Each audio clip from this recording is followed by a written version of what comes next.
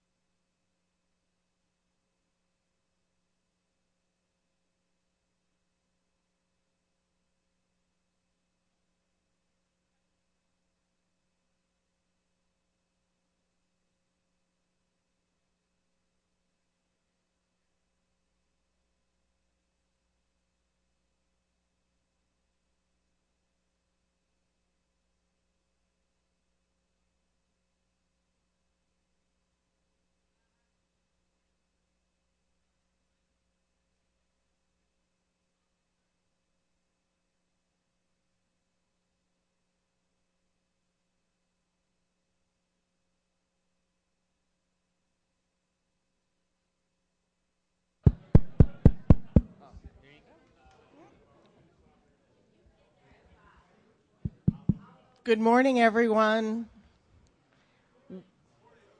We are here to start our annual Service Awards ceremony, and this is one of my favorite events each year that we do to recognize and celebrate the employees who have been with us for a long time, who have made a commitment to this agency and who have contributed so much to what we do and to the well-being of this department and the entire county.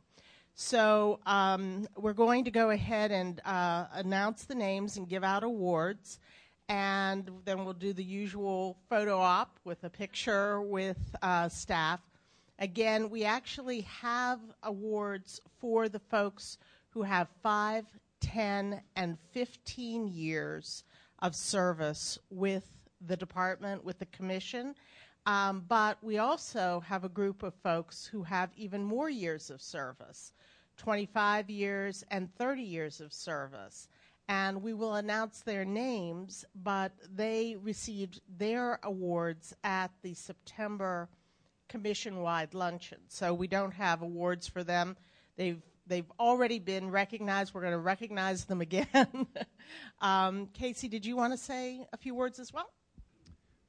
Everything that Gwen said is true about the value of employees who've been here for a while and have that long-term commitment to the work. And that's true of every workplace. Every workplace benefits from people who have institutional memory and remember what mistakes were made in the past, so hopefully you don't repeat them, and also to maintain the long-term commitment to the mission and to some of the ideas that play out over not just a year or 2 years or a commissioner's term, for example, or even a planning director's tenure, but over the course of a career. And I was having breakfast with Amy Presley just a few minutes ago, and we were talking about the success of this agency and the general plan, and basically executing over 50 years a coherent vision of land use in the county. And that was a reminder that in this line of work in particular, it's important for us to have people who have been around for a while and understand what the long-term ideas that aren't just thinking about what's going on right here and now, but are taking the long view. So that's just another reason why it's especially important and why we always remember the importance and value of our folks. And we're lucky to have a lot of really great people here who've decided that it makes sense for them to commit a big chunk of their lives to making this place work. So thank you. Great. So I think what we'll do first is we'll call up each individual in the 5 and 10 year and 15-year category, and then maybe we'll call up the folks as a group in the 25 and 30-year category and have a group photo op with that latter group. So the first person is David Anspacher, who is 5 years into the commission.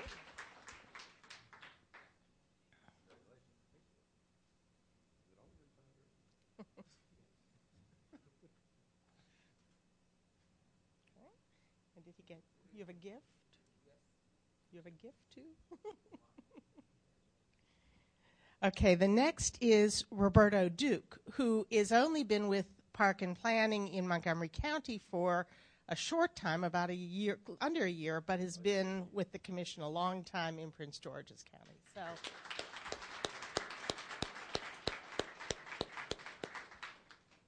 and your gift. Next, Rose Krasnow. I feel like Rose has been here forever, but it's only been 10 years. I'm sure it feels like forever.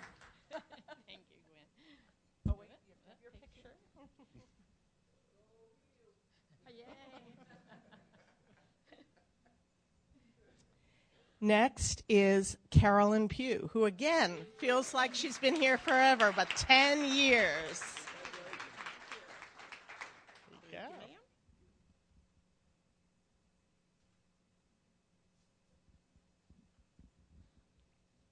Next is, it says Lorraine Shirley, but we know her otherwise. Lori Shirley.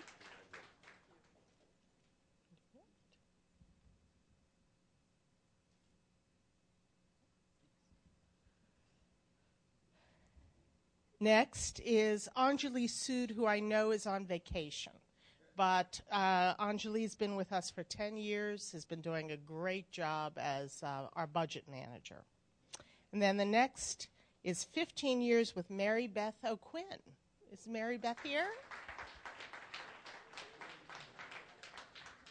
Nope. Well, we will get her award to her.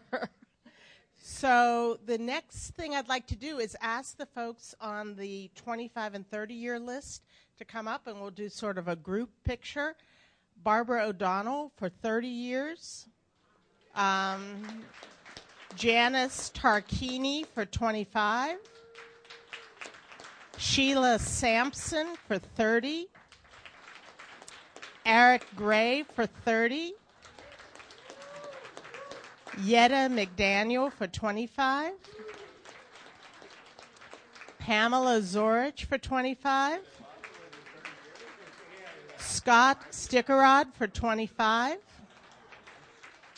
Kathy Riley for 25. Margaret Rifkin for 25 years. Fred Boyd for 25 years.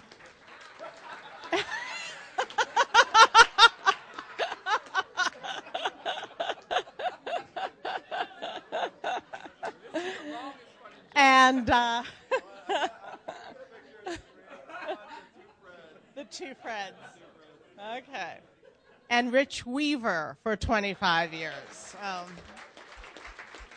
And as you can see from this group, this is a lot of the brain trust of people who do great work in this department. We thank you.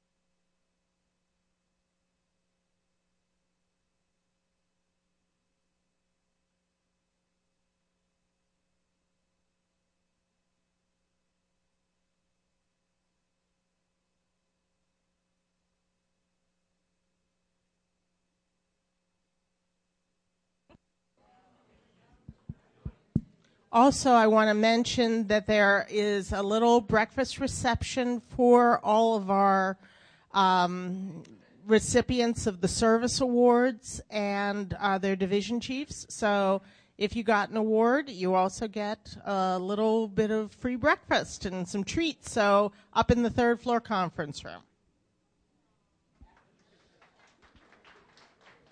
We'll try to take one more picture in the hall and then eat.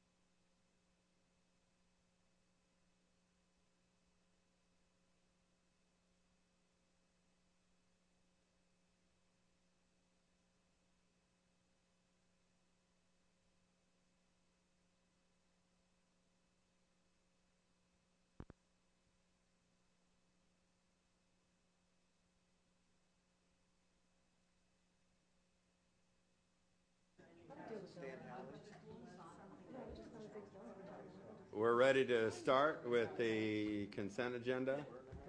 If I get a motion on the resolution for Meadow Lane. Move approval. Second. All in favor? Aye. Opposed? Motion carries. The record plat for Towns at Potomac Highlands. Move approval. Second. All in favor? Aye. Opposed? Motion carries. And the minutes from January 8th. Move approval. Second. All in favor? Aye. Opposed? Motion carries. Whenever Mr. Riley is ready, we'll have the Parks Director's report. Good morning, board members. Mike Riley here with my biweekly Park Director's report. I'm going to start out today telling you a little bit about what we did for the Martin Luther King Jr. National Day of Service. Given the holiday was this past Monday, we coordinated 15 stream cleanups and 4 Weed Warrior events over the weekend through our volunteer service office. They do a tremendous job partnering with a lot of our friends and advocacy groups like the Friends of Cabin John Creek, the Little Falls Watershed Alliance, Eyes of Paint Branch, the Rock Creek Conservancy, and the Friends of Sligo Creek to plan and promote these stream cleanups. We get a lot of volunteers to come out. The students can get SSL credits, so if you know any kids who are behind on their SSL credits, point them to the Parks Department volunteer website. We removed an estimated 7,100 pounds of trash and 4,200 pounds of recyclable materials from 8 parks with over 200 volunteers participating. So these don't just happen, once a year. They happen periodically, Earth Day, other times throughout the season. And it's a great way to get volunteers out in our park, help out the environment, and of course, given that it was the MLK Day of Service, teach our kids about the benefits of volunteering for the general good of the community. So all in all, a very positive event. More good news, we have filled our division chief position of public affairs and community partnerships. That was the job formerly held by Kate Stuckey, so those of you who worked with her knew we had big shoes to fill. I think we have a great candidate. I will bring her next time and introduce her personally to you, but she just started Tuesday. Her name is Christy Williams. She comes to us from the Park and Recreation Commission for the parish of East Baton Rouge in Louisiana. So she has both park and recreation experience and a marketing and media relations background. She is an accredited public relations professional, and she, when her most recent job, she was the communications director of that park district. She managed the marketing and communication functions of their park system with a $67 million annual budget, 184 parks, so a little less than half the size of us. She managed a $1.5 million marketing budget and a 14-member team, and what will be most helpful right away is she worked very hard on their branding effort for their park system, so we'll throw her right into our team that's working on the branding effort for the commission. So I think she's highly qualified. She has already moved to Maryland, and I will bring her and introduce her to you next report. I hope you'll tell her she shouldn't take it personally if everybody refers to her as the new Kate Stuckey for the next couple of years. Yes. She's going to have to get used to that. I think you're right. I think you're absolutely right. Last Thursday, I testified at the county council on what's called the pesticide bill that was brought before you for a position. The room was packed, standing room only. Speakers generally, I think there were 39 speakers, and they generally alternated between people who supported the bill and were concerned about the human health effects and effects to the environment of pesticides, to people who testified about the impact of their businesses, or of course with us, the potential impact to athletic fields. There is a second public hearing on the 12th of February, and then I think they have put off the first committee meeting all the way into March. The head of the T&E committee, Roger Berliner, opened the session by telling the audience that the council intended to be very deliberative about this bill and take its time because of the technical nature of it. So I think the council will proceed cautiously, but that obviously has strong sentiment on both sides, for and against the bill. Do you remember when the bill was actually introduced? Was it after November or before, or what? I will have to get I don't know offhand what the date of introduction was. I was just wondering if it was introduced. It was after Natalie said It was? Somewhat similarly, on January 29th, the council is going to consider a resolution regarding artificial turf. It's primarily about encouraging the use of alternative infills to crumb rubber. We have actually been studying all the different products that are out there, and recently the four of our Montgomery County council members visited the new artificial turf field the city of Gaithersburg built in a park called Lakelands. And it uses an organic infill product that is made of a cork, coconut husk, and rice husk. I believe I've got that right. And it's very attractive to folks who believe that the recycled tires still, there's still concerns that the recycled tires may be harmful to the environment, may be harmful to people. Our past conclusions were that it was safe, but I've been working with the council staff who are drafting this resolution to generally support the idea going forward that we would try these organic products. They do have an indisputable benefit in that they do not absorb and reflect heat as much as the crumb rubber. And obviously the other benefit that will be perceived by some is that because they're organic and not man-made materials, that there's no concern about safety. So while I did not bring a specific recommendation or position to the board, since this is a council resolution, I've been going down the road of working with the council staff to craft the resolution in a way that we could support it. Mike, is there any information in terms of costs? There is a cost delta. We're reporting that the incremental cost for the infill component could be 10 to 20% greater than the recycled tire product. Yes, and there's not just one alternative out there. There's multiple manufacturers that have different variations of the blend of the organic material, and there's generally sand in it. But what we found out is these products, while they're not been used in the U.S.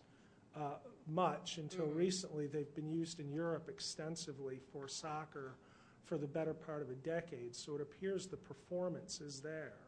But the upfront cost is a little bit higher, and the maintenance cost may be a little bit higher as well. Life cycle is about the same, I would imagine. Life cycle, yes. You do have to add, just like the crumb rubber, you do have to periodically add more material. And the main thing about it is that you have to groom it to make sure that Now, the organic material, they recommend that you put what's called a shock pad under it, which is where the predominance of the increased costs come. One of the benefits of that is even if the material gets a little bit compacted, you still have the shock pad underneath that is protecting for concussions. Injuries, Or Does there have to be legislation to deal with this? I mean, can't they just say the Parks Department, why don't you guys research this and find the best product and be done with it? I mean, it's a we need another resolution. law? It's a resolution. Maybe Carol can help with the difference between a council resolution and a bill, but they actually are doing this right before they are acting on a CIP project for MCPS that includes synthetic turf. It's Winston Churchill High School, and I think what they're doing, the MCPS project comes up right after their resolution.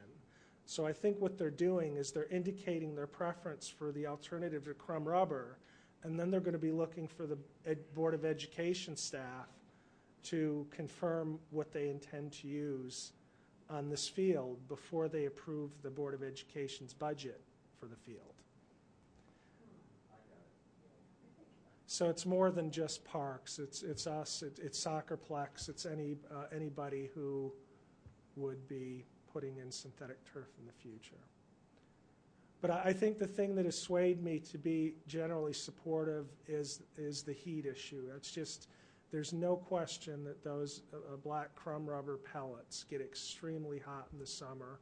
And although we put up the warning signs, you know. The heat issue we're talking about is the political heat. No. No, I play soccer, and I have played in those fields, and it's just terrible. Honestly, it's just bad. Especially when you have little kids doing it too. If it's bad for me, imagine little kids. So Yeah, but I'm glad. I would think that the council could just say, we don't want to use that stuff anymore, find an alternative, and that could be the end of it, but apparently it doesn't work that way. This has been going on for. Yeah. So I will keep you posted on that issue. Let's see, Wednesday, January 28th, there is a Park Foundation board meeting. They meet bi-monthly. I will be reporting that we have received applications for the Park Foundation Executive Director. I haven't reviewed them yet, but we're going to move forward on structuring an interview panel involving park staff and the foundation board, and moving ahead to fill the new executive director of the foundation. I wanted to update you on a specific project that came before the board several years ago. We have an agreement with the Coalition for the Capitol Crescent Trail to build a plaza along the trail, kind of a rest area for users, a little park. It is just north of the where the Capitol Crescent Trail crosses River Road along the approach to that bridge. And the agreement we have with them calls for them to design the plaza, to raise money to build it, and to build it under our supervision and guidance. It came to my attention over the last few months that the project was kind of off track a little bit, so I met with the coalition yesterday with my staff, and I think we've got it back on track, and we're going to help them move forward because we still have a common goal to see that plaza built. We're going to hook them up with the Park Foundation for their fundraising. That had not been in the cards to date, but the foundation is agreeable to assist them with their fundraising effort, and I think that's going to help. Is that in the West Barn area? Yes. Is that so? Okay, because that's the same bridge. You probably weren't here when we're talking about West Barn. They showed that bridge. That's the same area that you're talking about. It's the bridge that literally carries the Capitol Crescent Trail right over river near Little Falls Parkway. Yes. So I think we had a great meeting, and I just, in case you heard anything about that particular project, I want you to know I'm on top of it, and I think we've got it back on track. The county executive on January 15th released his recommendation on the CIP. As you recall, the CIP now happens every 2 years. This year is what they call the off year for the capital improvements program. But still, every year, the county executive on January 15th can submit amendments to it. So for us, it's kind of good news and bad news. We only had one project impacted. The vast majority of our CIP was left intact. The one project that was impacted was the construction of the Little Bennett Park day use area. He moved it back 2 years from beginning in FY17 to FY19, and we're going to come before you in a few weeks to recommend a position for you to adopt on that. So you'll get more detail about that when we come to you. And then lastly, I had talked to Commissioner Anderson. It's been a while ago, but I talked to him about having a spring parks tour for the planning board. Okay, Mitra just clarified that that bill, that pesticide bill, was introduced on October 21st. Yeah. Mitra just clarified the pesticide bill was introduced on October 21st.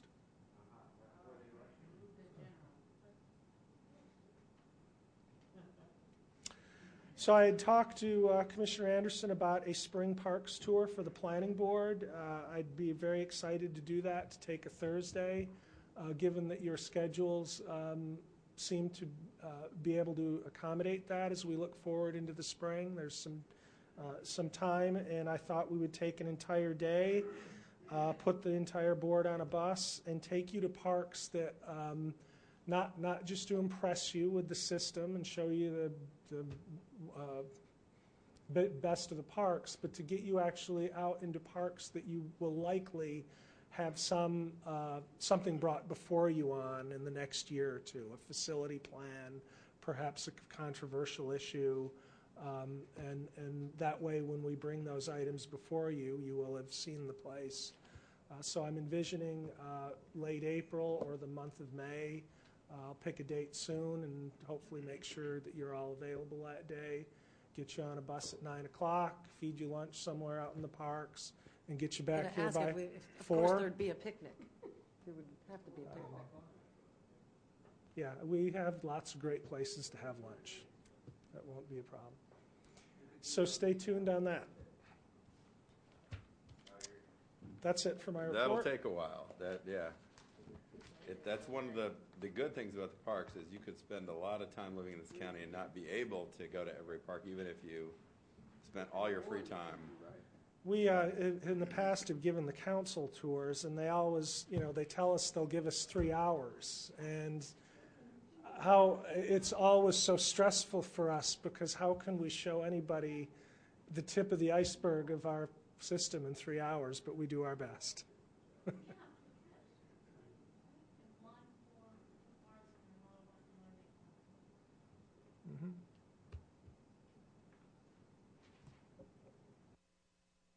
Great, thank you very much.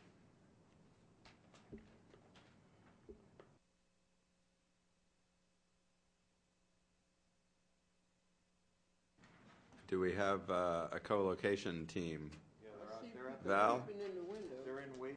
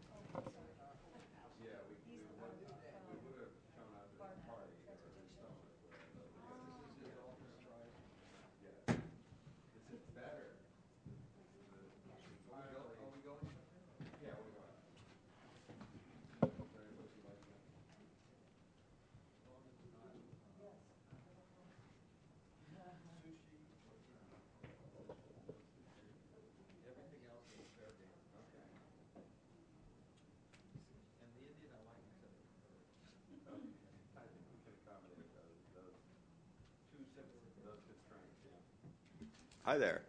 Good morning. Whenever you're ready. Okay, we are ready. Good morning. Valdis Lasdens, Chief of Research and Special Projects, and Nick Holtzcomb, who is our GIS specialist, and Nick has been assisting with this project, and hopefully if things move forward with the next phase, he will also be assisting with that. Well, this morning we're here to talk about co-location. And co-location is really an important topic here. As you all know, budgets are tight, and departments and agencies are looking at how best to efficiently deliver services to residents, and to do that in a way that's cost effective. And so we have been looking at this topic over the last year or so, and this is a genesis of a previous effort that was spearheaded by an interagency group that looked at how should parks and schools share their facilities, and it was precipitated by a goal to develop a park site for schools. So this interagency group was begun. Commissioner Wells Harley was on that committee, and one of the recommendations out of that committee was to look at developing a white paper. What are the practices out there in other agencies, in other jurisdictions? How are they handling co-location? So as a way to begin to address that question, we hired Bolin Smart, who is here before you, Eric Smart, and Pam Dubois, to look at what is the state of the art for co-location. So with that, they have a presentation. The report itself was delivered to you, and hopefully you all had a chance to look at it. And then after their presentation, there's an opportunity for some discussion on that, and at that time, I'd like to invite representatives from the Parks Department to perhaps participate in that conversation. So with that, Eric and Pam. Good morning. Thank you. Yes, I'd like to start to say one of the reasons we were hired, we've done a variety of work for the Planning Commission, but Bold Smart also has done a lot of work with facilities, strategic planning, and the likes for over the years for a range of clients. So it's a little different than some of the land use kind of studies that I've spoken to you before of, but it was right down the alley of an adjunct portion of our business. Co-location white paper. I won't try and figure out what white paper means, but I'll try and talk to co-location. The definitional aspects of it are going to be a lot of part of our introductory remarks. The background, Val had identified that looking at future opportunities and challenges and the kind of steps, stage setting for much more detailed study. The dialogue that took place, it was sponsored by your folks, but in the course of the work, we principally engaged with parks and schools as dominant users of the concept. And there are many past initiatives which have served as the building blocks to this white paper, and as you may decide to go forward. So what is co-location? A lot of municipalities around the country don't know what that means. They don't know what it means. It ends up to be kind of whatever you end up including in your purposing of facility needs. But the one that I will quote from that came to sort of be consistent, the locating of two or more organizations sharing some significant aspect of physical space on a regular basis. So it's not just coming into the entryway and then going your separate ways beyond a lobby. It encompasses facility concept design through annual budgeting. So it's more than just perhaps sharing some aspect of a building. The expanded definition, which we were encouraged to look at in terms of going beyond a municipal agency perspective, just added here in quotes, to include broader public interests, and that can include any bundle of public things, for example, affordable housing, nonprofit groups, community benefits. And we've looked at examples of both of those dimensions, if you will. It's also known as other things: co-location, adjacencies, joint use, shared use. It should have hyphens there. It doesn't. Mixed use, public-private partnerships. There's all kinds of things that it can be bundled together to incorporate.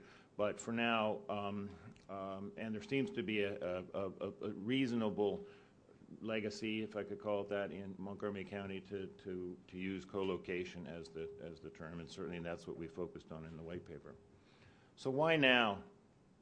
High land costs or no land available, and again, when I'm saying co-location, I'm saying primarily driven by agency requirements in service provision to their community, to the mission, and then supplemental elements that could include public interest. Aged and obsolete facilities, of course, that pertains to many of the suburban facilities that the county has been maintaining. Demographic changes impacting service needs, reduction, duplication of services, that's on the operational side. One-stop access, certainly from a customer, we'll call it a customer, a client basis. Cost issues, long-term asset management. We mentioned here best practices because there's been a lot of experience. We have learned things over the past 50 years of how to approach the delivery of services, the looking after of facilities, and the ability to integrate some of these functions in a real estate context. And that's what institutional experience can mean too. Evolving concepts, community planning, all these things flow together. There's sort of a physical readiness, an economic need, and an institutional environment or platform to be able to push the concept forward. And then maybe beginning and always and at the end, finite financial resources, which are kind of like they bring together a lot of disparate interests. Compatibility factors. Now, the presumption here, perhaps some of you had a chance to at least, or perhaps not even go there, to glance at the white paper. There's a lot of stuff in there, and we didn't attempt to try and explain the matrices and all that. But to highlight some of the compatibility factors that primate to all this, of course, is the ability for agency services to be delivered, the mission. And I don't think I have to elaborate on that's number one and number everything from the standpoint of getting agency collaboration. And highlight a little bit here. We're in a planning horizon to look at the next few years. I say we collectively.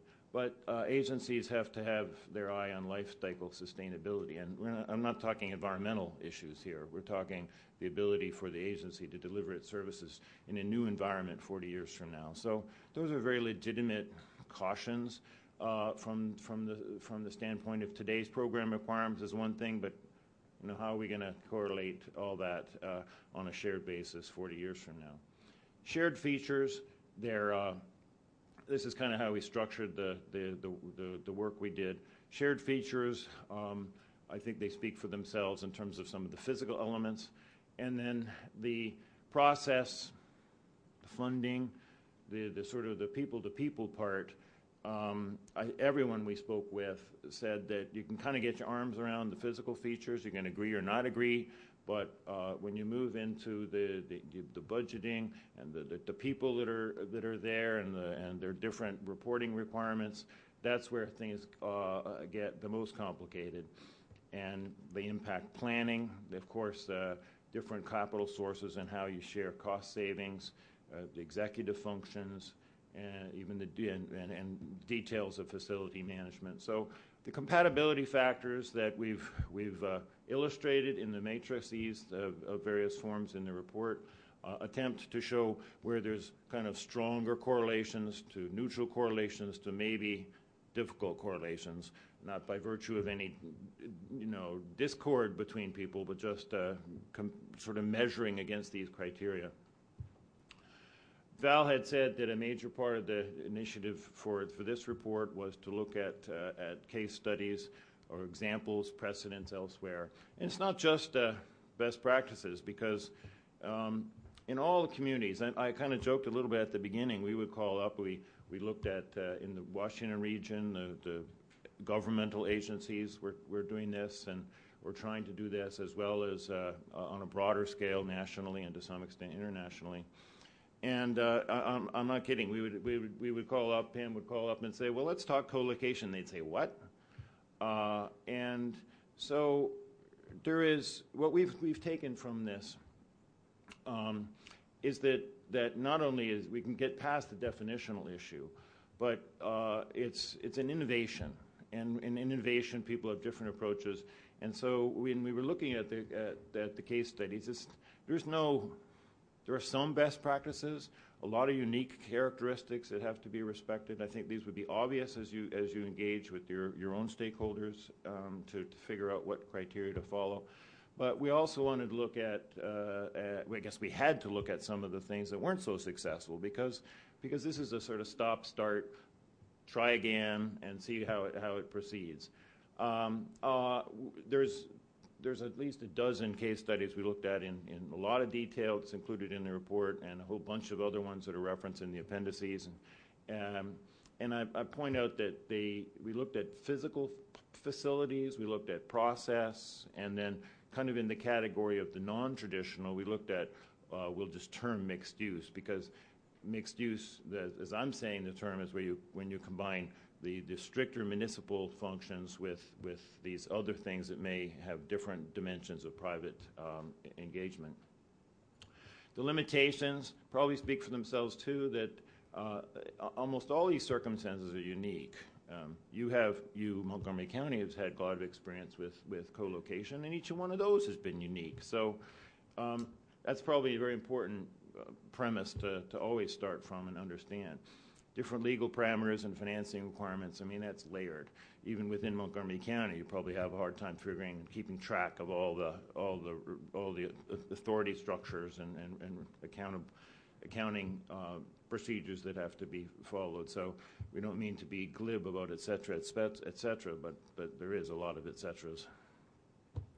I'm just going to quickly show 4 examples. And what's really was a great grounding for us, and certainly I think we will carry your initiatives here in the county, is all the examples within the county.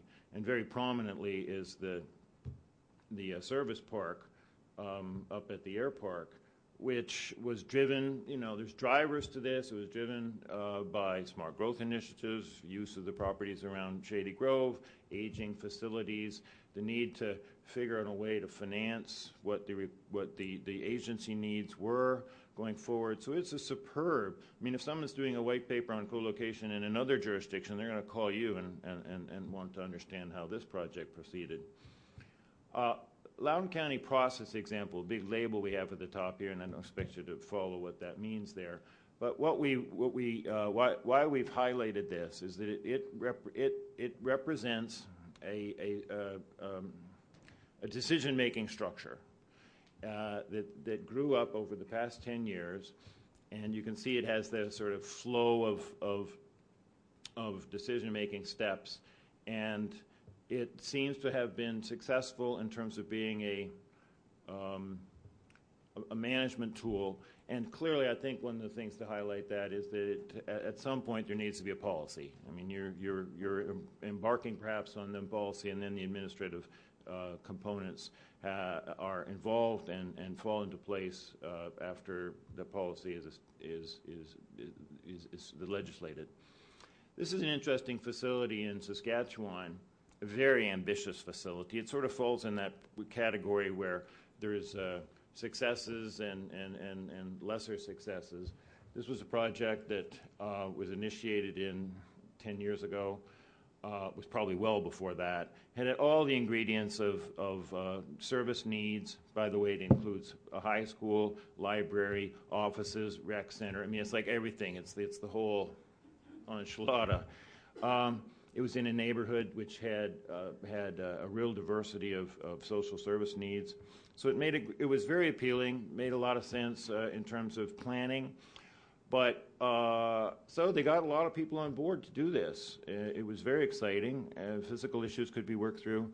But then it ran into 2008 up there, same as down here. And so it's got back up to speed, and the parties have come back together. So we thought not only is it a very interesting example of just being ambitious, and ambitious itself didn't kill the thing, and then it faced. And here's one of these things. I'll get to, I'll brush over it from later, but that one of the features of co-location is its ability for multiple agencies to get budgeting going on a priority basis, because you're kind of consolidating the budget pitch. So that's one good thing, but the awkward thing for the agency is they can't be sure of being able to get that facility and that service capability in place. So these kind of projects are really ambitious, can streamline some things, but on an agency level, they can be very risky because maybe that facility that they were counting on that was going to be part of this kind of complex doesn't get completed.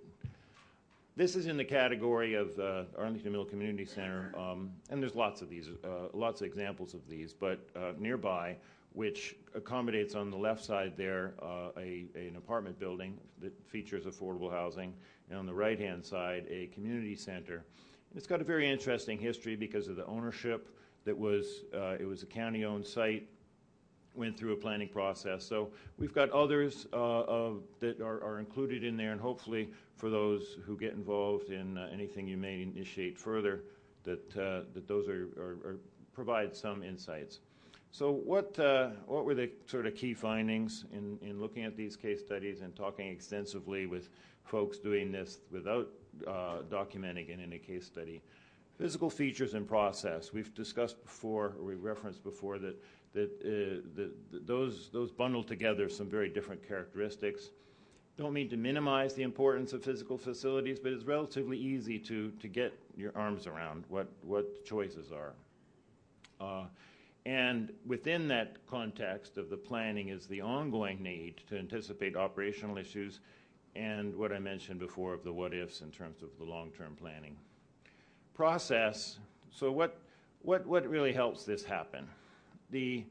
Universally, there had to be something to drive it. I mean, it's a nice idea, but unless there's a desperate, I'll say maybe not desperate, but a pressing need for a facility, it's harder to get it off the ground. The opportunities, I kind of inferred this before, but the agency can get on board with these kinds of things because it's getting on the bandwagon really in terms of expedited execution. It may be not just budget, but the whole process. Economies of scale in terms of the planning effort.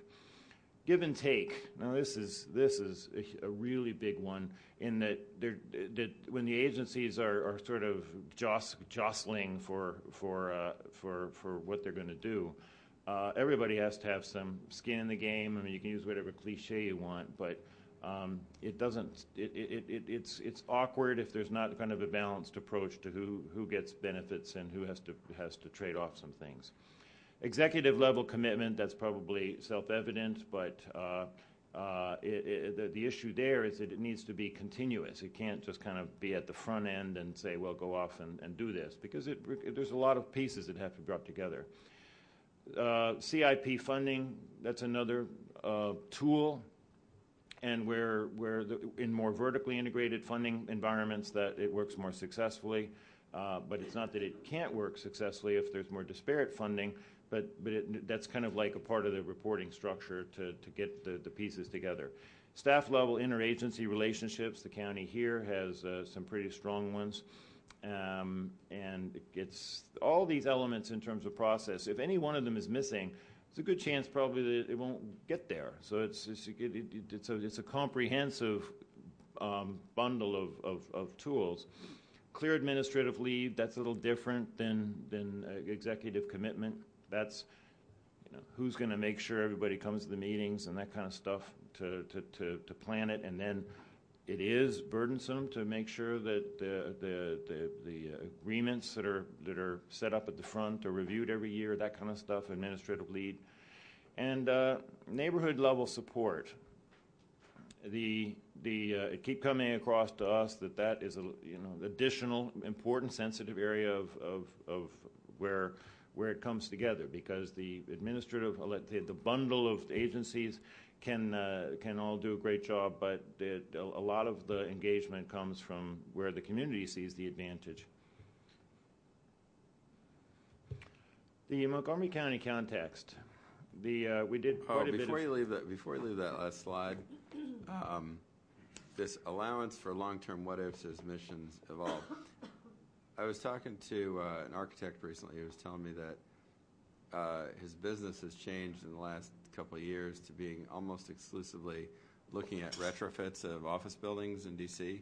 because all these owners of office buildings have problems leasing their space, and so they're hiring architects to look at the building and say, well, could we turn this into residential? And a lot of times the floor plate is too deep for a resident to turn it into like an apartment building or a condo.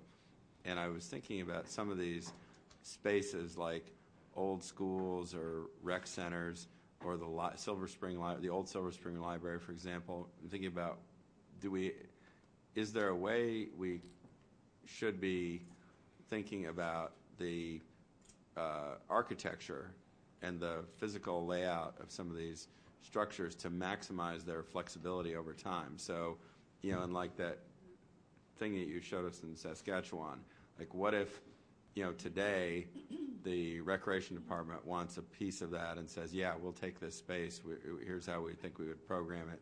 But then 10 years from now they decide this isn't in the right place, doesn't meet our needs, and maybe the school system wants to expand the school, they'd have more school capacity needs there, or the library needs more space or less space. Did you look at all at how you can, issues arising from the need to maintain the flexibility of the space and the program of requirements that's being fed in is not so specific that you can't adapt to something else if you need to use this giant piece of infrastructure in a different way than when you originally built it? The answer is yes, and you bring up, if I could expand on it a bit, that is the critical issue, really. There's some of the case examples where the program requirements within a very short period of time were evolving. So yes and yes in terms of the answer. I'm going to take the opportunity to say, as primarily try to be a real estate economist, is that we should be building boxes that function for lots of purposes. And we've looked at some of these case studies which are very specialized, and you can see why they got there, because it was a way to get everybody on board. Yeah, they got exactly what they wanted in the snapshot of that time, but very compromised in terms of being able to renovate. So certainly, I think that if we haven't highlighted it in our white paper, it needs to be constantly hit home that at some point, if all things given equal, you got to choose a generic design so that you're not encumbering the future flexibility of the given spaces.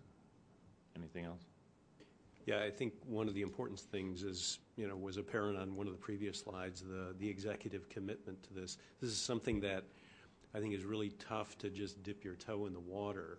There has to be a long-term commitment for co-locating public facilities, and I think absolutely the flexibility is a key criterion, because program requirements may change given demographic shifts, where you're looking at daycare facilities, and 30 years later now you're looking at senior facilities in the same neighborhood. So how these are designed, I think you hit an important point home, that they have to be done in a manner that provides flexibility. So the concept of creating as much of a white box as possible for these, I think, is important. Yeah, it was striking when we were looking at designation of some of our park activity buildings for historic purposes, that some of these buildings, it's very hard to repurpose them, and now they're not even really suitable for the intended purpose. That the way that people use parks or recreational facilities actually has changed over time. So even if you've got the same agency doing basically the same thing, that their real estate program may be totally different than it was, and they may be stuck with buildings that are very hard to figure out what to do with them. And I know that's been true of some of these other park activity buildings that aren't historic but are sitting in parks, and people don't necessarily want to see them go away, but it's hard to see how they can economically be maintained and operated. Sure, and then again, shifts in technology change. I remember the days when you'd be flying for business, and everybody departs from the airplane. The first place you go to are all the telephone banks and the terminals. Well, I haven't seen one of those probably in the last 15, 20 years. So how do you repurpose that space? So I think it's, shifts in policy as well as technology that we have to look at here. Quick question. Do we have a list of places right now in the county where when we have the potential of co-locating right now? You want? Well, thanks. One of the things that was a first step, and Val probably explained that we originally got into some of this discussion because of work with a joint working group between our Parks Department and Montgomery County Public Schools to talk about park and school sites. And so there have been a whole series of conversations about that topic. One of the things that was asked was exactly what you just raised, and our GIS staff has developed a GIS page that lays out essentially all publicly owned land, whether it be owned by schools, MNCPPC, the county government, WSSC, and there's an ability in that GIS layer to sort of focus in great detail to really see if it's a site where there are potentials for co-location of other facilities, or if there are constraints such as wetlands or forests that make it less viable for co-location. So we do have an interactive tool, much like some of the ones that were demonstrated at the full commission meeting yesterday, that our GIS staff has worked on to create a way to look at, what are opportunities that are out there. I have a question. I hope I'm not jumping ahead of your presentation, but when I looked at the areas that you cited, I was curious. I didn't see anything reference Prince George's County, which is our sister county, which is the other half of us, and there are some very varied examples, particularly with schools, because I happen to know that because I did the project. So I was just curious as to why, and I think there are some very good examples there, as well as lessons learned and some of the problems that were as a result of that. And I see you list District of Columbia, Howard County, and some other areas in Virginia, but I don't see anything about Prince George's County. Vice Chair, first I want to thank you. We enjoyed conversing with you on this as part of our study. And Must not have enjoyed too much. You didn't mention that. Should have started with that, but It would be less feisty until she sat next to me. But that's not just covering up for that. We do have an example, and we did follow up and had some extensive discussions. So it's a very appropriate point, and I think Pam can fill in on a couple things there. Yeah, the Prince George's has a process by which they build, schools and parks, and they have 4 kind of prototypes. You add on to an existing school. You have a park where you add a new school next to it. So there's a whole infrastructure set up, and that is an actual case study. We just didn't reference it. We referenced only 4 out of about 10 that are actually in the report. So there's a whole page dedicated to Prince George's County in the report on page 19. But doubling back on what we were discussing earlier, I think for the special purpose co-location projects, it is hard to have architecture that can be repurposed. But I think the multi-service agency park is a great example where they took 2 similar functions for industrial maintenance use, and they're putting it in one building.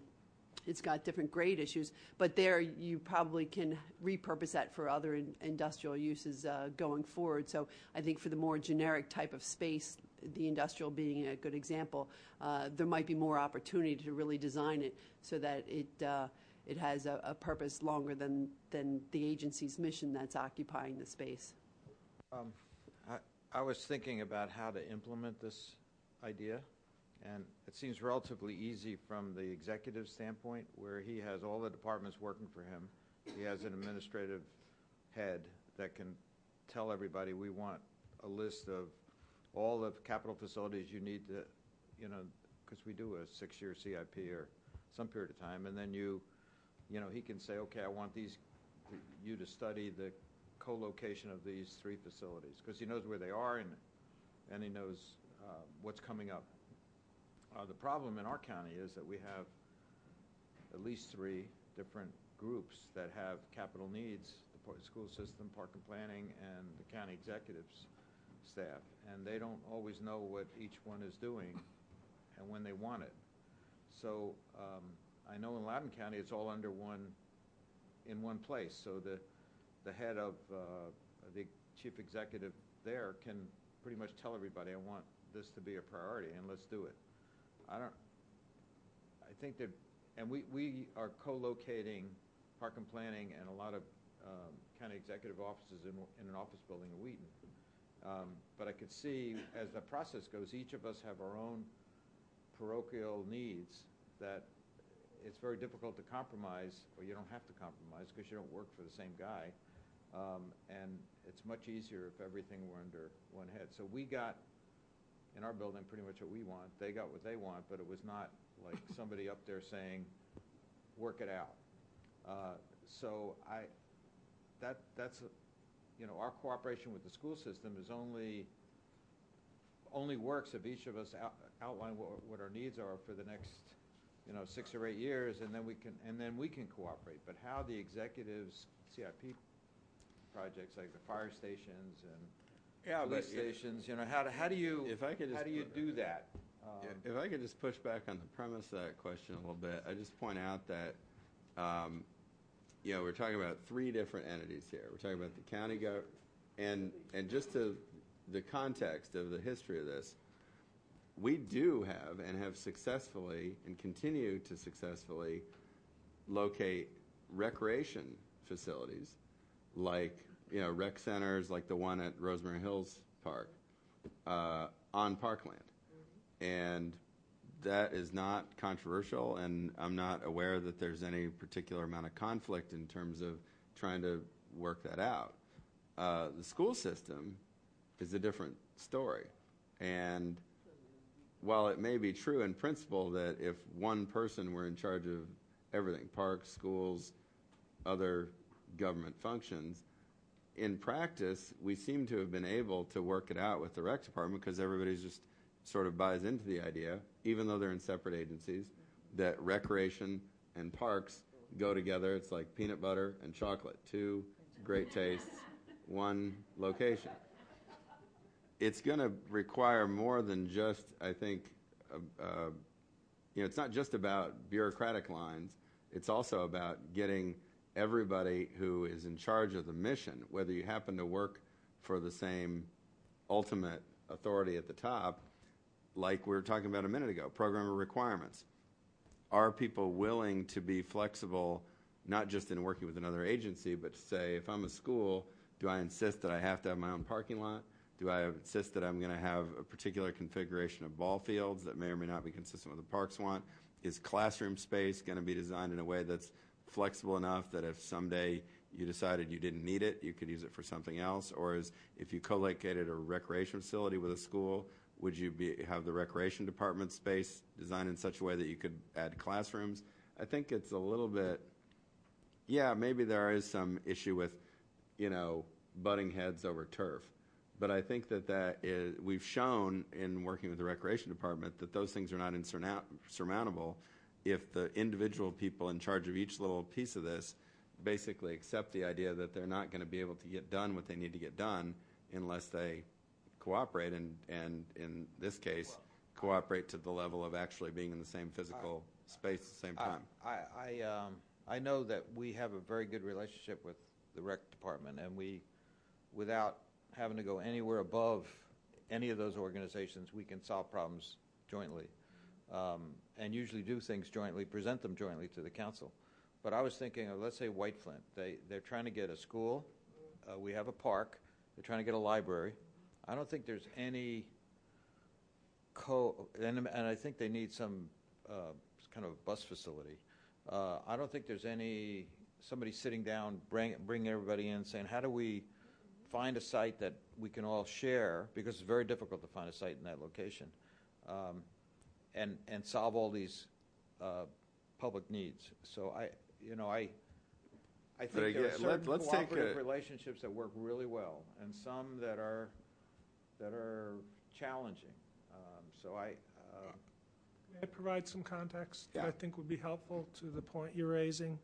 The work group that's been meeting, that was basically started by schools, putting schools in parks, had representation of the executive branch, the council, parks planning, and MCPS.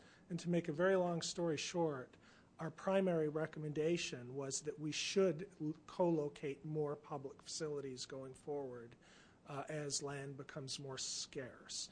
That we should look at all our long-range plans together and answer the question early, where is co-location to our advantage? Right now, you're right, that happens sporadically and haphazardly. We have some successful co-locations we can point to, a lot of park school sites, a lot of community center park sites, but there is no general agreement or policy at the executive branch that we should be coordinating our long-range plans. So that this is just the baby step to take what that work group recommended and start asking, how do you actually get this enacted? There was even debate for a year or so about whether the Executive's Department of General Services or Park and Planning should even do this next step. But I just wanted to confirm that there was, at least at the staff level, combined buy-in that we should be advancing this idea of formalizing co-location of public facilities.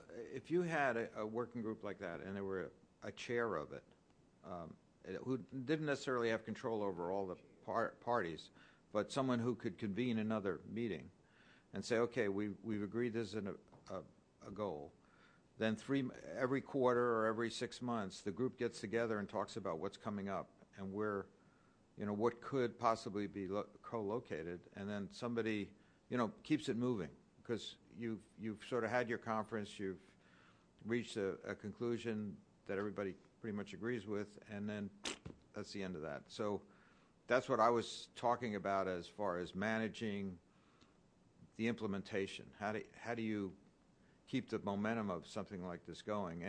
And the problem, and I've seen in other jurisdictions, is not just the ones that normally fit together, it's the ones that don't normally fit together. In Alexandria, they built a firehouse with affordable housing on top of it. And those two you wouldn't think would work. But they're all under one government, so they can sort of make it happen. And like our housing department does not build housing. HOC does, and Montgomery Housing Partnership. But so try to pull all those pieces together in our system needs somebody to keep moving the ball forward. So that's my only comment. Not that we shouldn't do it or we're not trying to do it. It's just that it takes a little different effort in our system. This is exactly the first step. We advocated strongly for Park and Planning to take the lead, and the council, who weren't mentioned in this group, agreed, and they funded our work in this effort because they think co-location is the wave of the future, given all of the constraints we have on land and economic constraints we have as different branches of county government. And they said this is important. So, I want to agree with everything Commissioner Dreyfus just said, and we actually are organizing a collected meeting of the working group to report in on some of these ideas. But what we're really working with here with the white paper is to make sure we get the conversation going and going at the right level and the right direction. And then we actually have funding to continue this effort through the end of this fiscal year and probably into the beginning of next fiscal year to start, I hope, looking at some specific opportunities and to again, in conjunction with the working group, say, okay, if we all endorse the idea of co-location, let's start thinking collaboratively together about some opportunities. You know, one of the things to me that seems to bring about cooperation is need. And if there's a mutual need, there seems to be more cooperation as there would.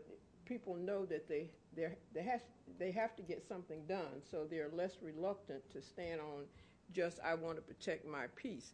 And one of the things that helped the effort in Prince George's County, which it might solve some of the problem that Commissioner Dreyfus brought up, was that the county council, the chairman of the county council, the county executive, and the chairman of the planning board signed an agreement that said that, you know, this is what we would do. And everybody had to sign off on the project. When a project came on, you had to jointly sign off on the project. And that's really what, because they had bought into it with such enthusiasm, that was what compelled the other agents to at least come and sit. You know, in some of the processes, we did not actually bring those on board, because when it came down for the nuts and bolts, maybe the county agency that needed social services, needed spaces, they didn't have the money. Well, they needed at that it time. now. Yeah, they needed it 3 now. years from now. Yeah, as opposed to 4 years ago, it takes us to something on the ground. But the idea was that the county came to an agreement, and that might be something that we may need to look at as we move on to our next steps in this project. I'd since they sort of picked us, I would take the initiative and be in charge.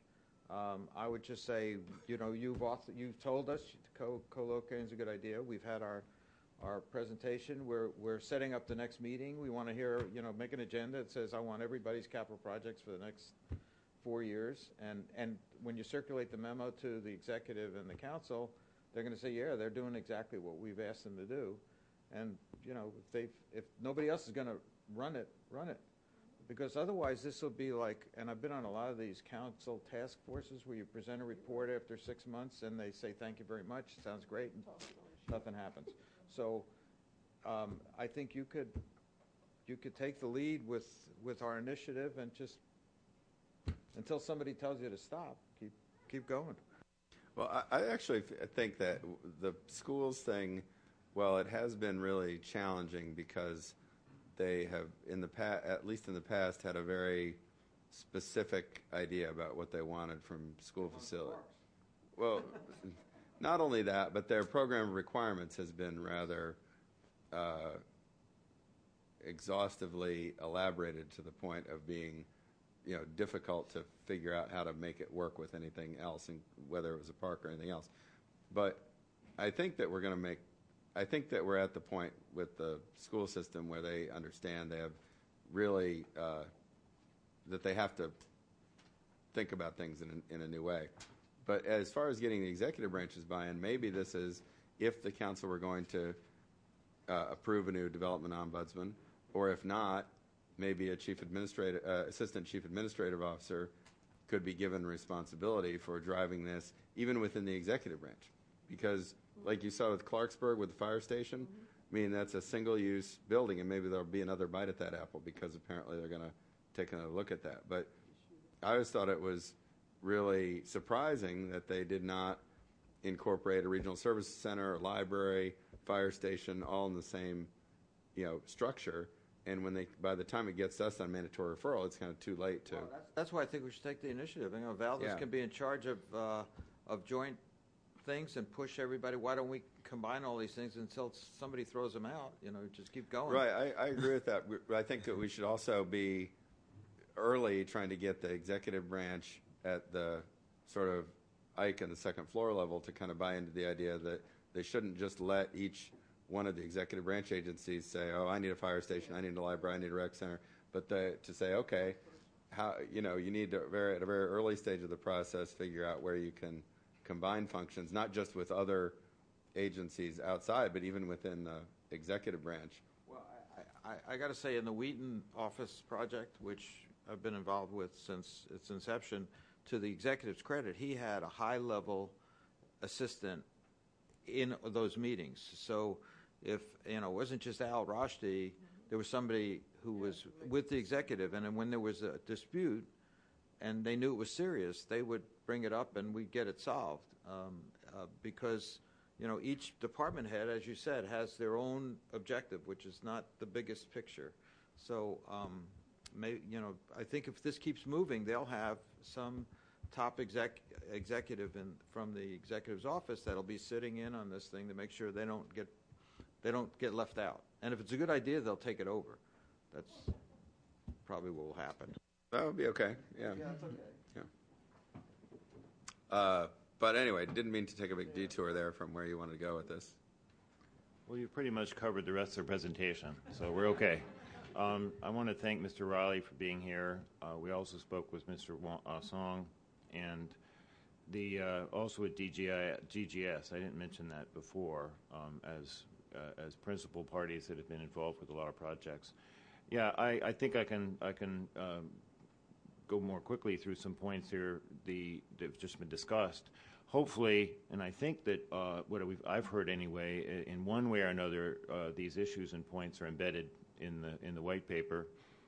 For presentation purposes here, we did not include a pretty exhaustive history, which is referenced in the front end of the white paper of stuff that's occurred in the county before, and I've used different words like the building blocks or what have you.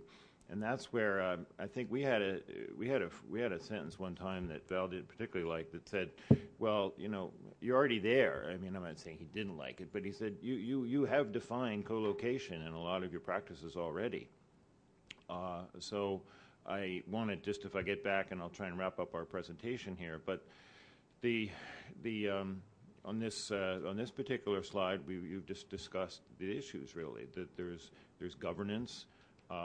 There's framework, and we do try and highlight there's comparability and not comparability.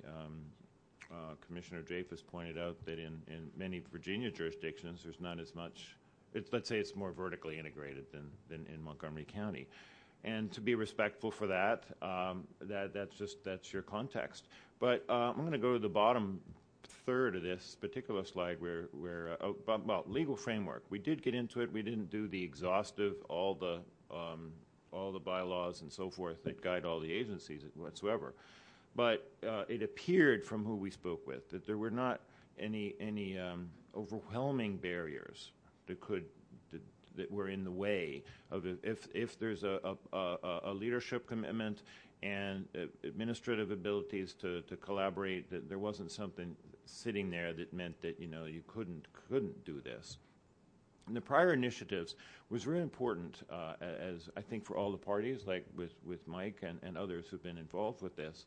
And then when I would highlight really, we've talked about examples, you can see that, and ongoing projects, but the interagency work group, it's had different names over time, but it has been, we're referencing here as startups and slow points in interagency coordinating. And I don't know, Mr. Riley, would you say that's fair to say, that there's been a lot of engagement, but as was mentioned by some of you, there's a driver and the conditions change a little bit and people get drawn off on the other things. So there's a lot of history that's embedded in terms of understanding what's needed in terms of these kind of techniques, and perhaps now at a juncture where it will go to another level. Is that, you agree with there is a strong history of this interagency work group functions? Yeah, that's fair. But we have the momentum now because we have all the major parties at the table saying it's a good idea. So we highlighted some further considerations that I think we've mostly spoke to here. I'll just pick off on a couple of them. We continue to think it's good to keep the columns of the discussion when trying to get a handle on all this. That there's policy elements and operational elements and then funding and many other subsets to those. And so for further consideration, we have an exhaustive list, a few pages of trying to identify where there is, I wouldn't call it strengths and weaknesses, but sort of the status of some of the question points as to proceed with more formal co-location policies and then implementation. I want to, with this group here, actually, I want to take the opportunity, under the bullet of policy and planning, a holistic approach to community engagement. We found in looking at the case studies that because there are so many pieces that go into the facility, let's say, with many stakeholders and advocacy groups, one of the real hurdles was to how to bring all the advocacy groups into sort of a common voice to some extent. And that's something that has got broken down a lot in jurisdictions, and I'll submit kind of like Montgomery County too, where you hear a lot from some groups and they're just pursuing one thing. So it is a challenge with respect to the community side of pursuing co-location, to see if there's a way to even get the community to set back a little bit and say, well, we got to appreciate that there's a lot of people's interests here. So I think you know what I mean there. And then I want to go to the bottom there, as Commissioner Dreyfus had commented under funding, the alignment of funding sources. A lot of a lot of recognition that's an issue, not just in terms of the authority structure and the decision making within your principal agencies, but so I'm pointing these here now because they become clear to anyone trying to pursue a program or a policy or steps for implementation. Possible next steps. We've been talking a lot now of the interagency work group. I believe it's meeting again. I know it's meeting next week again as some follow-up. And more specifically, I'll defer to Gwen and Val as to how this might go forward specifically. But you can see that there's some more formal elements to pursue. So thank you. Any questions or comments? I'd like to see whether we do it or you do it or somebody does an action plan that actually is more practical. These are more paper, and I'd rather see, since we got this group, get a list and say Park and Planning is going to take the lead, and we're going to convene the meeting, and we're going to do it every 6 months, and then we're going to present to the executive and the council the list of potential co-location opportunities and get the right something that keeps this moving, because I think everybody's in agreement about it. It's a good idea. It's been done elsewhere. There are a lot of examples of various kinds of things that can go together, and now I think we just need to push it along. Well, I think that's the goal of our upcoming meeting on the 27th of January with the interagency group, is to provide an overview of, look, here's what we found in this white paper, but it's really getting down to the nuts and bolts of I personally have trouble with a co-location policy guideline or some other document, rather than sitting around the room and somebody saying, I need a place for 30 buses in White Flint, and I need a place for my school buses, and I need a library, and then somebody sort of putting that together and saying, okay, we got this one site that's this, and we don't need that school anymore, so let's see if that's a possibility. It means we got to deal with the neighborhood, we got to deal with the costs, we got to deal with timing. But I agree, but I think, as Commissioner Wells Harley said, you first have to get the buy-in. And I think what we see this white paper as is a document where we can take it to the other agencies and basically say, we have been working together, but we haven't really been giving a name to it. We've looked at what's happened in other places, and other places are also doing this, and they have some great successes. And we want to formalize or create something where, maybe we do all sign a memorandum of agreement or something saying we're going to work towards this. So I think our goal at this point is to get that agreement, to get everyone saying, this is a good idea, let's commit to it, let's and commit to the fact that we're sort of taking the lead on it. And then we have the next step of sitting down and coming up with, let's brainstorm on, 10 projects that might fit into this effort. So you're saying if you don't get them to buy into the sort of abstract idea, then when it comes time to talk about specifics, they say, well, that's interesting, but I'm just trying to build my fire station. So if we get them to... Actually, if you recall, I think there's kind of like been a mini policy designed or done. It's actually in the law that it's in the daycare. In other words, the council passed a law that requires before any public building is funded, or it has to consider whether daycare would be an appropriate use in that building.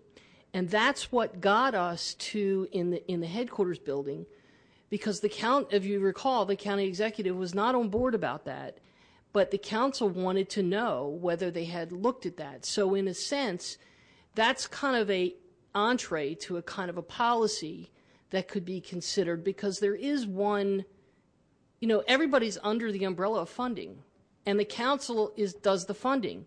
So in other words, when they look at the 6-year CIP projects, they can ask that if there's a formal policy that the council requires that says, hey, did you look at, here are your projects coming online at about the same time.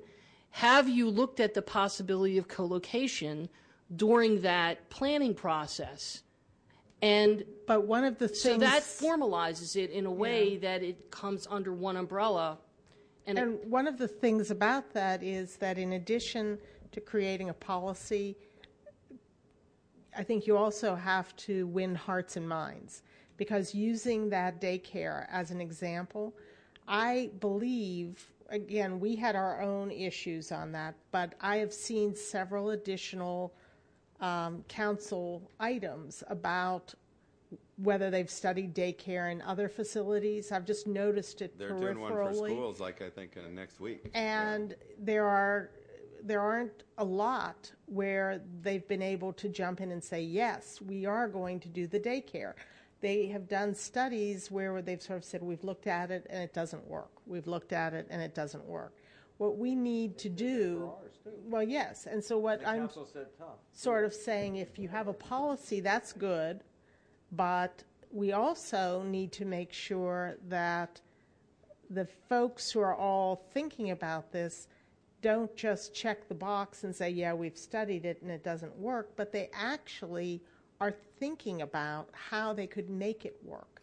And again, part of this paper is to start that conversation, to not just say, you hereby are told you must get together and talk about these issues, but to actually try to have other agencies in the executive branch think, hey, this is an opportunity, not just another box I have to check.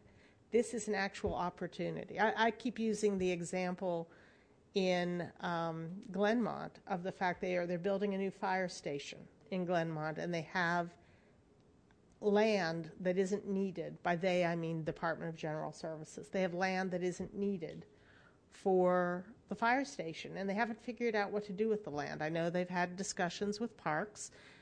Parks hasn't felt that that's a really great location for a park because it's right at the intersection of Randolph and Georgia, grades separated.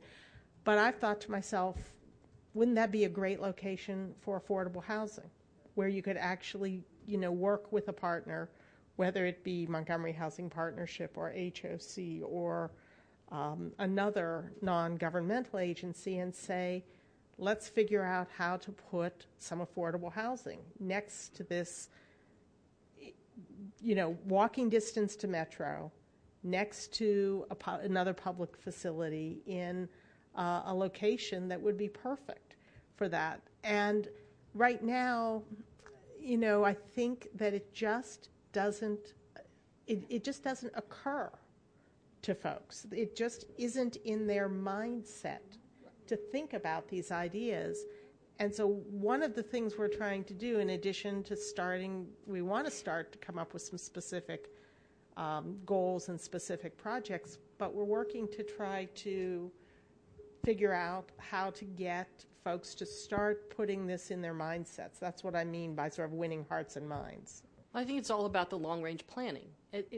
When they were planning the fire station, they should have considered, okay, so we don't need all this space, so what else could we use it for, so that in the initial planning of that facility, maybe if it was, they could have looked at it and designed it in a way from the very beginning that worked, instead of, we've got examples of that, the 4th District Police Station, where they just designed the police station and said, well, we're going to use the extra space for something, but we don't know what.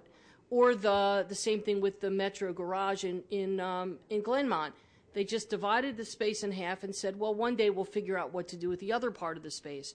It's all about kind of knowing at the very beginning and planning for the construction of it. And even if you do it in phases, if you don't need it right then, you can phase it, but at least your site plan, your facility plan for that particular site, I don't mean in the formal site plan, but is designed to allow for that second phase. Developers do it all the time. I don't know why the county can't do that. I thought about that, and I keep thinking, for some reason, that somebody's really in charge here. And it really isn't true. In a normal organization, somebody would take their chief person and say, this is an objective. I want to know what's coming up and tell me how we can combine them. And don't give me a checkbox. And it happens, The daycare thing, that legislation did not help having that daycare. What really helped was the council said, we want the daycare. Don't check the box. Figure it out. And so it was on the initial MOU, and so they had to do it. So, but if somebody said the same thing about co-location, this idea you had about bringing it to the council and having them say why it didn't work or what's coming up, that's, I think, a great way to get this started.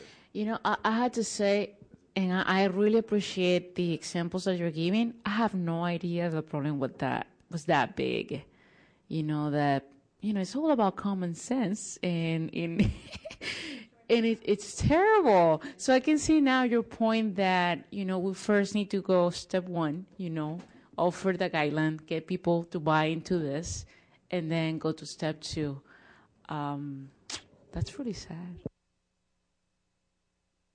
I think it's important, too, that we don't forget about engaging the community. That's going to be a huge driver for this, because when the community buys into something and they want it, those are the people who vote. Those are the people who can, go to the council and make requests. So the community has to be behind whatever it is that you're trying to achieve, because if they see that the opportunity to get the kind of public facilities that they want is dependent on making more efficient use of land. So when somebody says, "Hey, I'm bringing a library," their answer is, "Well, what else is possible here? What else could we get out of this that would be help to push things along?" Mm-hmm.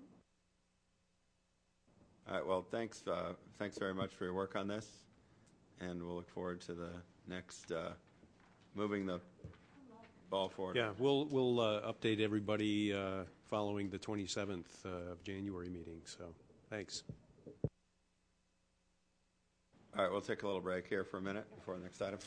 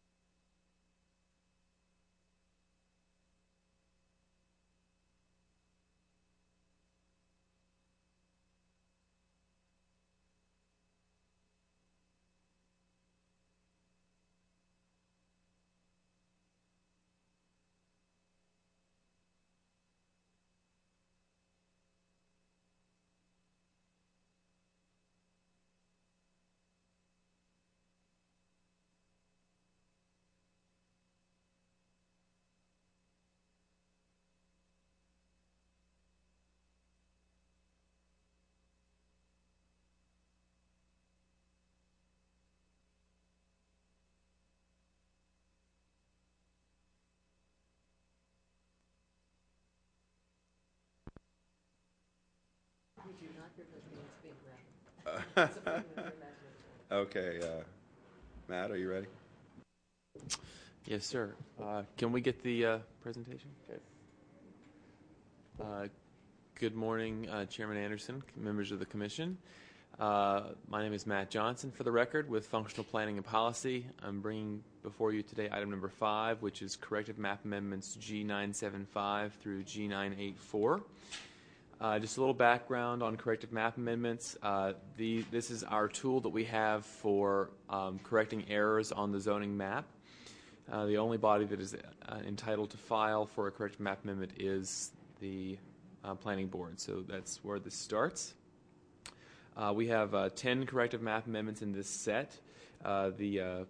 They're the result of 2 errors in the district map amendment, which was adopted in July by the Council and became effective on October 30th. There's one right-of-way withholding case that was never corrected, so it was carried forward by the district map amendment. And there are 7 corrections to the White Oak Science Gateway sectional map amendment, which became effective on October 31st. The staff recommendation for this will be, we recommend that the Planning Board file all 10 of these corrective map amendments and recommend approval by the District Council. If you have any questions at any point, just let me know. The first, we do have to go through all these because these are map amendments. The first is G975. It's 0.4 acres. It's a very small little triangle. I think you can see my mouse here. Yeah. This little triangle right here. This was an error that was created by the district map amendment. There's to the left of this blue line. The map on the left is the zoning on October 29th. The map on the right is the zoning in the district map amendment, so the zoning on October 30th. And the zoning to the left of this blue line was RE2/TDR, and the zoning to the right of the line is just RE2. When the district map amendment was enacted, you can see the line of the TDR overlay here omits this little triangular piece of this property. So that's G975. It's just redrawing that line, the TDR overlay line, so that it matches what it was on October 29th. G976 was also an issue created by the district map amendment and is also related to TDRs. What you see here circled is an area of, on October 29th, R200/TDR, but for whatever reason, the TDR overlay did not incorporate this area in the district map amendment. The Potomac Subregion Master Plan from 2002 calls for a maximum density on this site, which was known as the Giancola Quarry, of 8 units per acre with the purchase of TDRs. So this should have, it should be R200 with a TDR 8.0 overlay. G977, a little different. This is a right-of-way withholding case. It was never corrected. The issue here, in 1957, the applicant requested C1 zoning for the pink area that you see on the map, and also all of the area up to the roads.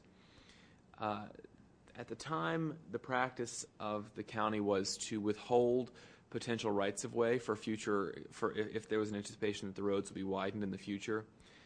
When the district council did not grant the application for the entire site, they only granted the application for C1 zoning beyond 150 feet from the center line of both Norwood Road and Lay Hill Road. In 1969, the Maryland Court of Appeals found right-of-way withholdings unconstitutional, so we stopped doing them after that. And in 1986, the District Council adopted Ordinance 10-75, which is now Section 59.2.2.4.A.3 of the ordinance, which requires that we correct any of these right-of-way withholding cases so that the zoning is applied to the area that was withheld, the requested zone.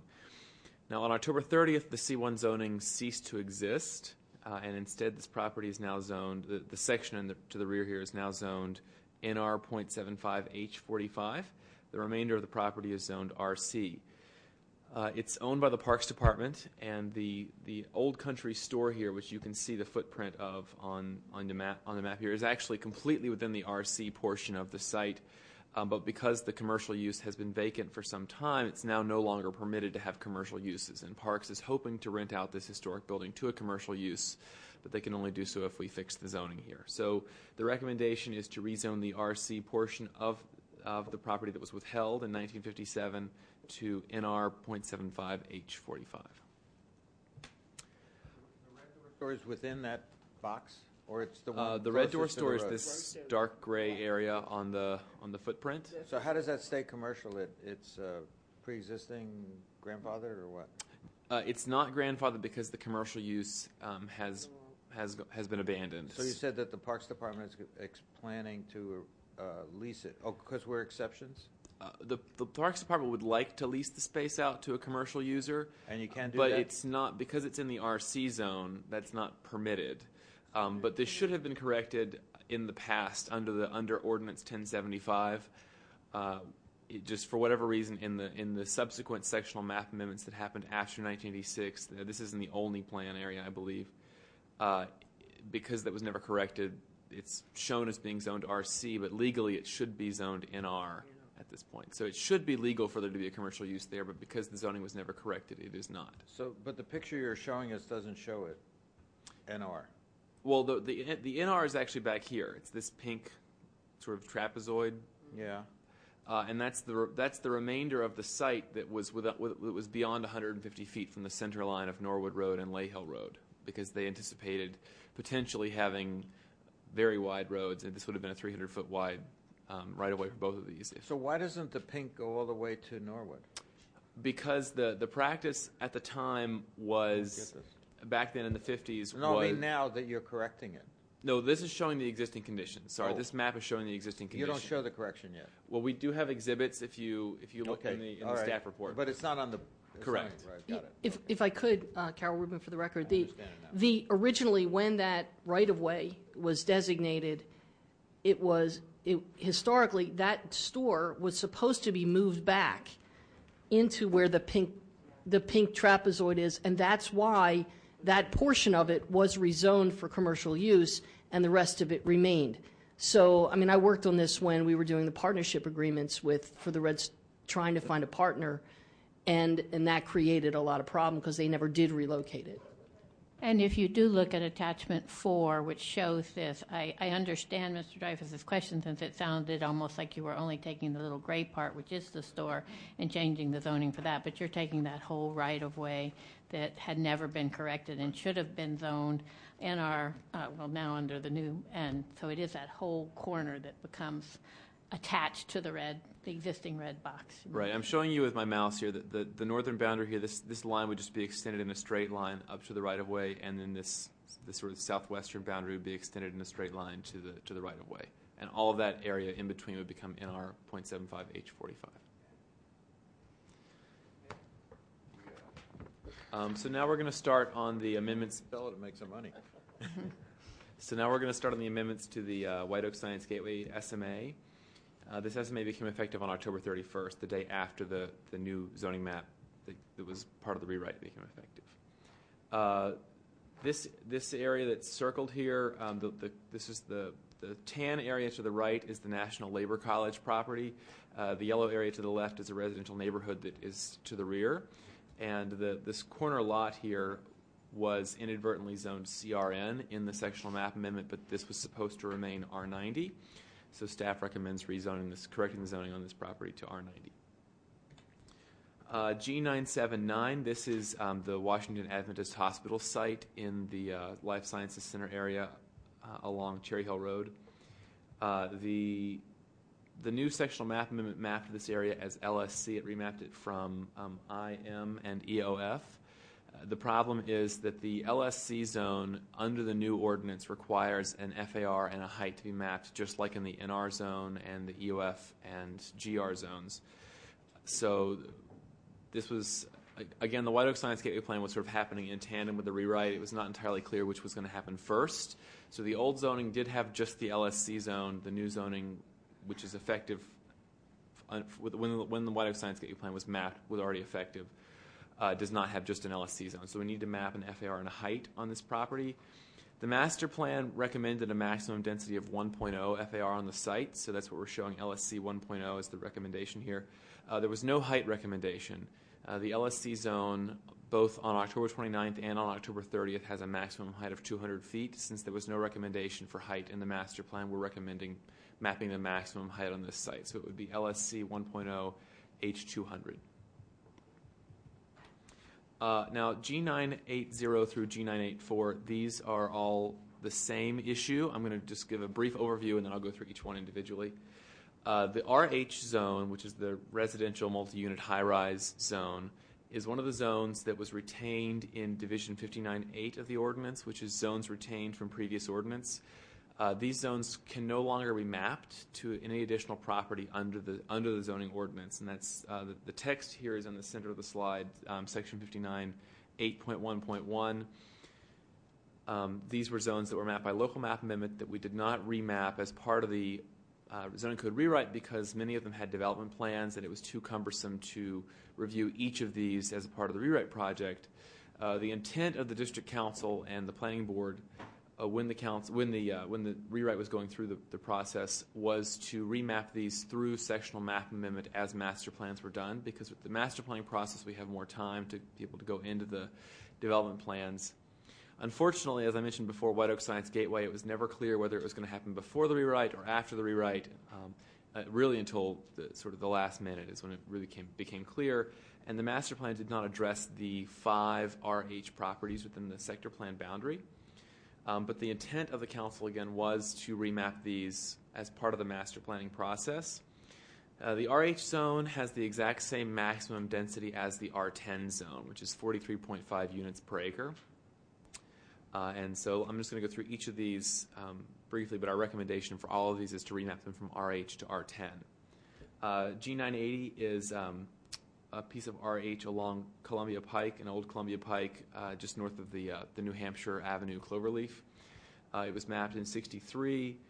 There were no conditions placed on the property as a condition of its approval in 1963. So there were no limitations on density or height that were put in the development plan. So there shouldn't be any problem mapping it to R10. G981 was mapped in 1964, and the area was expanded in 1971. In neither of those approvals were any conditions placed upon the site regarding density or height or anything else, so there shouldn't be any problem mapping that to R10 either. G982, this is a little further up Columbia Pike toward Cherry Hill Road. It was mapped in '64. The area of zoning was expanded in '69. Again, no conditions were placed on the site. G983, this is White Oak Towers, I believe it's called. It's right at the southwestern quadrant of Columbia Pike and New Hampshire Avenue. It was mapped in 1963. There were no conditions placed on the site. And then the final one, G984, this is behind the Trader Joe's on Columbia Pike near Burnt Mills. It was mapped in 1964. There were no conditions placed on the site, so it also has the maximum of 43.5 units per acre. And that concludes the 10 corrected map amendments. I'll take any questions if the board has it. One question. On the first one you did, I realize that we're just doing a correction for that one lot, but it's just kind of funny that the RE2 runs through parts of properties versus all, and how does that happen instead of following a property line? That's not the subject, I guess, of this. No, that's beyond the scope of the research I did as well. I don't know when the zoning line was drawn. I don't know if the zoning line was drawn before or after those properties were subdivided. But when this is in the, I think this is in the only plan. So if those people came in, they would. Is there a meets and bounds description of that line so they'd know how much they had was RE2 and how much was whatever the other thing is? It's all RE2. It's just that there's a part of it has a TDR on top of it. Oh, okay. But it probably has a plat as opposed to meets and bounds. Because I can't scroll on the power. I'm used to being able to click and drag the map. But it looks like a fairly new subdivision. The RE2 TDR would have probably been put down by the 1980 only plan. So as opposed to the 2006, I think it was only plan. I didn't do the research to figure out when the TDR was mapped in this case. It was very clear from our mapping that it was supposed to be RE2/TDR. And so under the new ordinance, RE2 with a TDR overlay. So we don't have to worry about it until somebody comes in and asks us for something. Yeah, I mean the property's already been developed, so it's probably maybe a 3 or 4 acre site. I doubt would have. It's already been developed with one unit, so I doubt that they're going to come in and ask for the very small fraction of TDR that they could get from that small area. Okay, thanks. Any other questions? You are, I believe, required to take public testimony on this item. I don't know if anyone's signed up. We don't see anybody signed up or appearing in the auditorium to speak, so unless there are other comments or questions, I would ask for a motion. Approval of map corrections as recommended. Approval to file. We're just asking for approval to file these because they still have to go to the county council. I thought the district council approved them already. No, you will make a motion to file these, assuming you approve that motion. Okay. There will then be a transmittal letter. These will be sent to the district council. They'll send out the notice to all the property owners. There'll be a public hearing at least 30 days later, and then they will vote to adopt or not adopt these. Okay. What he said. All in favor? Opposed? Motion carries. Okay, now we need, I think we can do this as one motion. The motion that we would like is to go into closed session right now. For what purpose, Carol? Minutes. It's under State Government Article 10508A13, which is to approve closed session minutes. All right, we closed session minutes, and then, but also, we're going to make this as part of the same motion to go into closed session at the beginning of our meeting next week. For advice of counsel. For advice of counsel, so we can go straight upstairs rather than to come down here and go through this whole rigmarole. So if I could get a motion to go into closed session now for closed session minute approval, and then next week at the beginning of the meeting for advice of counsel. So moved. Second. All in favor? Aye. Opposed? Motion carries. And after our closed session, which will take just a few minutes, we're going to adjourn. We don't have one item, approve the minutes. Just turn off the